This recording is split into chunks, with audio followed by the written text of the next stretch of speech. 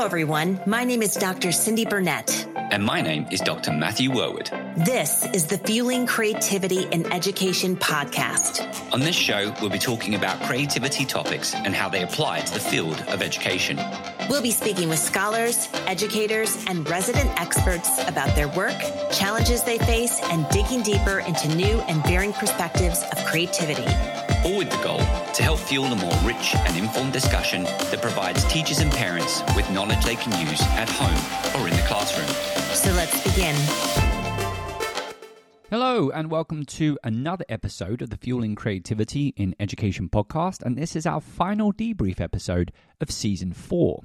When we say final debrief, we have 2 debriefs in a single session, which means we're debriefing our final 5 interviews of Season 4. Now, in this format, Matt and I will share 3 key insights we have had from the last 5 episodes. All right, Cindy, so kick us off with your first insight. So my first insight comes from Victoria Waller's episode on creating success for children with learning differences.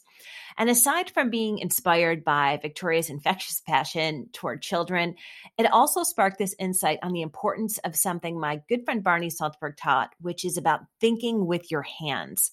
I think we spend so much time focused on learning through cognition and reading, but I felt like Victoria spoke so much about making and igniting that spark of interest through making, like when she was talking about making dolls and making Lego structures and making things out of boxes.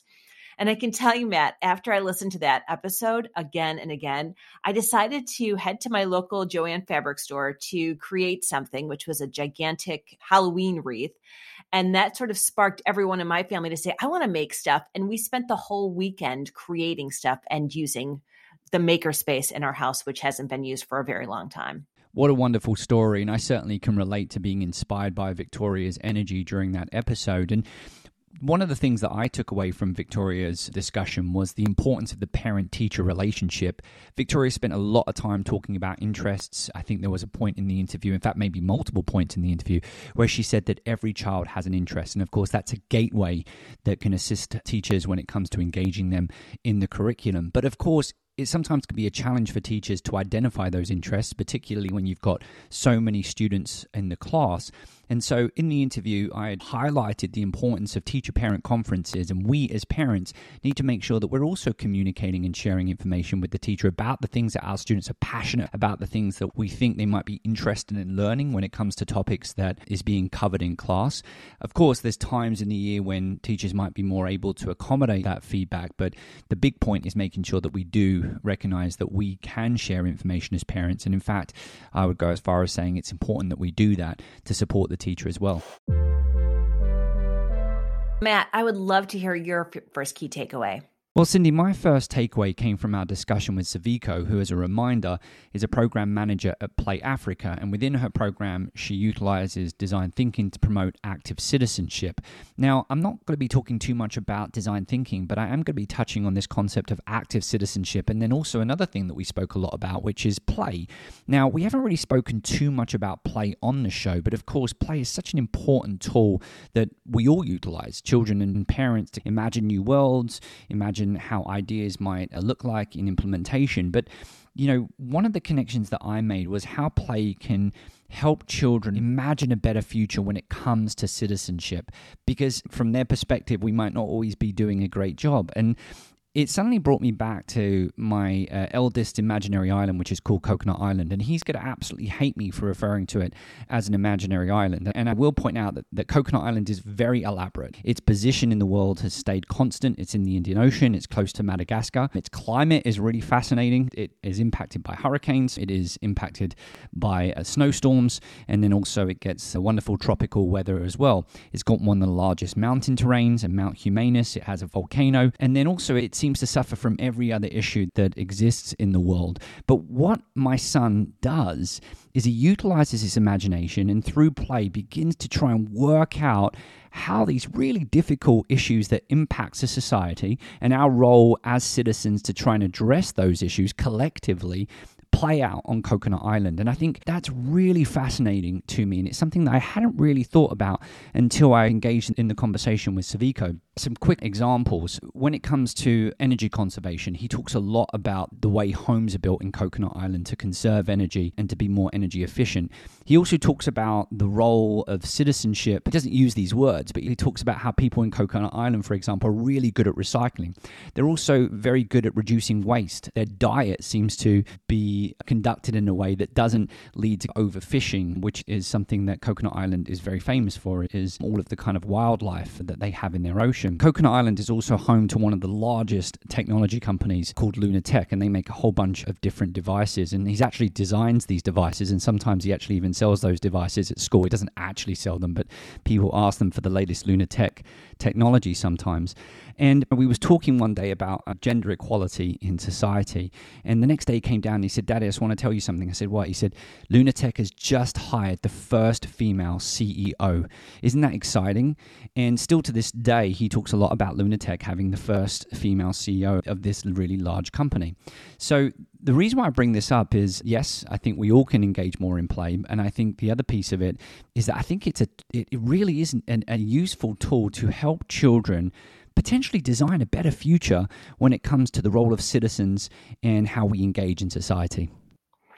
Oh, Matt, I just love that. And I haven't met your son, but he just sounds so wonderfully endearing in sharing all that and thinking about those things in such deep and meaningful ways. And I really believe that play allows us to practice what it's like to be in the world. And I love hearing stories about children using their imagination like that to build those imaginary worlds to make sense of it. So I think we really need to encourage this as much as possible, not only in children, but with teachers and administrators. Let's make time to play. Let's make time to imagine. Let's make sense of the world through our imagination. So thanks for sharing that story. No worries. Any excuse to talk about my son. So what was your second takeaway?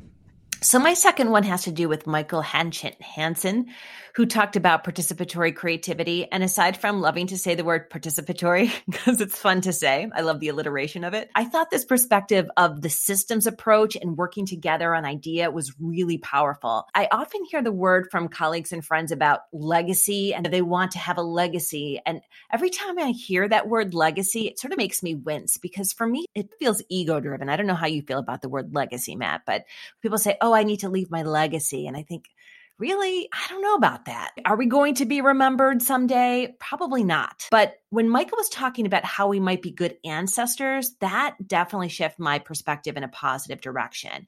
Because yes, I want to be a good ancestor, not only to my children and my hopeful grandchildren maybe, but to the world. Like I want us to think about how we might be good ancestors and leave the world a better place for future generations. And I know that's something that both you and I feel passionate about, Matt, that we can use creativity to make the world a better place. And it's about being a good ancestor now.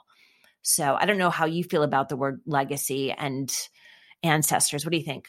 Wow, Cindy, what an absolutely awesome takeaway. And if I confess, I completely forgot about this concept of ancestors, which was part of that discussion with Michael Hatchett-Hadson, which was such a loaded episode, by the way. And you and I have had so much back and forth about that episode. And we've just recorded our episode with Dr. Edward Clapp, who's going to be the first episode of season 5. And he is a collaborator with Michael Hatchett-Hadson. And he was talking about this concept of a biography of ideas. And I think that relates to this idea of ancestors, because everything has a history and we have histories as well.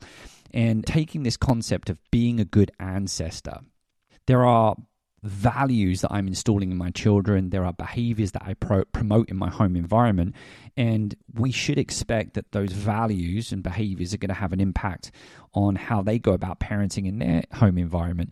And therefore, I am probably going to shape how my grandchildren, see the world and engage in creative activities. And it's possible that those same values might then go on to influence their children, which of course would be my great-grandchildren. So suddenly I'm feeling like I have a huge responsibility to be a good ancestor right now. And then of course we can flip it the other way. I look at some of my creative activities, particularly around writing, and I associate with my mother, who really liked to write as well. And she talks a lot about her creative activity coming from her father.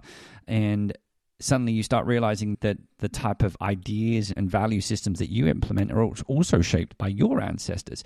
So being part of this kind of like ancestry system is a really interesting concept that I'm going to go away and think a little bit more about. So thanks for sharing, Cindy. Love it.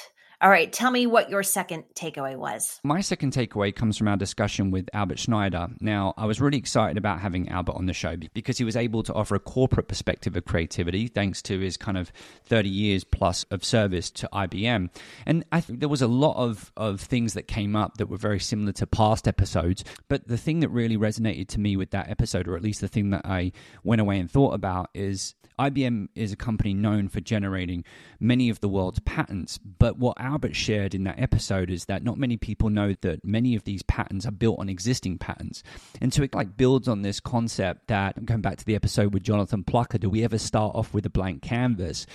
It's how we build on each other's ideas, and how IBM recognizes that and looks to facilitate interaction with other people so that we can exchange in the sharing of ideas. And hopefully by exchanging in the sharing of ideas, we have an opportunity to produce new ideas that then obviously can go on to form new patents. And hearing that from a business perspective obviously relates to so many of the things that we've spoken about, the importance of collaboration. And in fact, Albert talks a lot about the diversity of thought, but also highlighting the fact that quite often creativity isn't about one person. Real world creativity really is about interactions with other people. Yes, and it goes back to that ancestor piece as well. So, it's about connecting, it's about the system. You can start to see everything connected that we're talking about. And I love the social cultural theory in season 1 when we spoke with Vlad Glavino, because when we're talking about these different elements, how we participate in a particular social context, our interactions with other people, how we're perceiving events taking place, are all part of this ongoing system of constantly producing and modifying and tweaking, as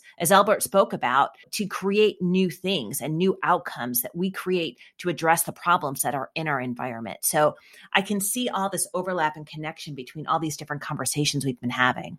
Absolutely. And I think social cultural theory is becoming such a prominent approach in the field of creativity studies, and also, as you would expect, a big topic of the discussions that we're having on this podcast. But without getting any more into the weeds of that, what's your final takeaway, Cindy? So my third one, it has to do with Laura McBain and Ron Bagetto's discussion on my favorite failure, because that one has sat with me. And I've listened to it over and over again. And I think what particularly struck me was the difference they spoke about between mistakes and failures. And the way they framed mistakes was that mistakes happen when you're by yourself. The explanation that Laura gave was, you made a dish and it turned out you burned it and you threw it away. That was a mistake. So only you experience it. And then you move from it. And a failure is anything that is social that someone else might see.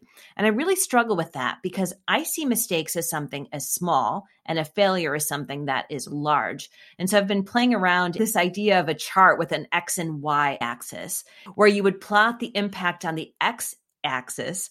So whether what happened is something small versus something big. So it shows the actual impact of that mistake or failure. And then the y-axis is witnessed by. So you have yourself at the bottom and the whole world sees it at the top, and you can plot where it happened. So you imagine something happens by yourself, but you see it as something that's big. So you plot it on that XY chart. So I think on this chart, with whatever happened, the mistake or failure happened to you and you had that experience. And I think another piece of it, and I don't know how to plot this on my XY axis map, but is the vulnerability you experience. Because I think the higher the vulnerability and exposure you feel, the more you feel the failure. And I think that's the bigger piece of it, is that emotional vulnerability that happens when you've made a mistake or you feel like you failed. What do you think? Yeah, and I've really enjoyed the exchanges we've had since that episode on this topic. And the first thing that I'll pick up on is this concept of impact. And there's different ways to which we can explore the word impact. But I think that the idea of how does the outcome impact me relates to that vulnerability piece, because sometimes the outcome of failure is some really powerful emotions that we experience. And those powerful emotions may make us resistant to going about in similar activities in the future. But sometimes also the impact that comes from that outcome might affect other people. And so that also can heighten the perhaps embarrassment that we feel, the shame that we feel, the disappointment that we feel. So I think that there is a relationship between impact, how we perceive events, and then obviously the way that provokes the emotion. And I certainly agree with where you're heading. I think in some ways it's less about how the outcome is experienced by others per se, and really more about how you're interpreting the outcome and the emotions that you're feeling. And I think the other piece that I would pick up is in that episode, Ron and Laura spoke about like the goals that we set for ourselves, the expectations that we have for ourselves. And sometimes when we're working in a new environment, we don't have enough information about that environment to set realistic goals. So we can find ourselves sometimes setting unrealistic goals. I think a really good example is when I'm teaching my boys to ski for the first time. I think that they set the goals that by the end of the day, they're going to be like doing the black run and like doing the moguls and things like that. And you can't blame them because they haven't experienced skiing before. So they don't know how hard it is. They don't know what's realistic when it comes to putting on skis for the first time. And I think that with exposure to skiing, they're able to kind of get a better idea of, hey, actually, that's an unrealistic goal. But the first time that they fall down, they're going to be really disappointed with themselves. Perhaps they will be embarrassed. They might be shamed. If people look at them, they might interpret the look the wrong way. And of course, then as a parent, you have to deal with that situation when they come over and say, I don't want to do this anymore. Can we go home? And so I think part of this failure piece is helping students and young children to recognize that when you go about doing something new, particularly in a new environment, you've got to set realistic expectations for yourself. And sometimes the realistic expectation is that because you haven't done this before, you actually are going to fail, you're going to mess up, you're going to fall down. And the focus of the learning in that moment should really be about how you process those feelings and get yourself back up, as opposed to just going out there and letting these unrealistic goals take shape. That's some of the stuff that I continue to think about, and I think it just relates overall with what you've brought to that episode, which was an absolutely fantastic episode. I agree. And I think that the skiing example is a great one, Matt. So thanks for sharing that. So let's hear your final one. So my final one also came from Michael Hatchett Hansen, but a different part of the interview when he was focusing on the concept of change and change within the system. And I found that really fascinating because I'm sure everyone can relate to going about trying to implement a new idea, develop a new idea, and then running into problems with the system. An obvious idea, I think, sometimes might be associated with the cost of the idea, or the time you need to develop the idea, or the resources that you need for the idea are not available. And my takeaway from this discussion is really just recognizing that quite often there are systems in place, and we have to be mindful of those systems when it comes to actually going about developing the idea and implementing the idea. We don't want to make too many assumptions about the system. We shouldn't necessarily expect that the system will accommodate our idea. That doesn't necessarily mean that we shouldn't challenge the system, but we should just be mindful that part of the creative process might be problem solving, how to actually bring this idea to fruition. It's a great point, Matt. And I think if we frame that in terms of bringing creativity into the system, so I know a lot of our educators who are listening, they listen because they want to bring creativity into their classroom. And some of your structures will allow for creativity to be brought in naturally, to be brought in deliberately, to be brought in with joy. And others of you who may be listening may find that there's a lot of constraints, but our recommendation is to aim for those small changes that you can make, because those small changes can make a huge impact on your students. So if you find that system is holding you back, just keep trying small things that can help make that big impact.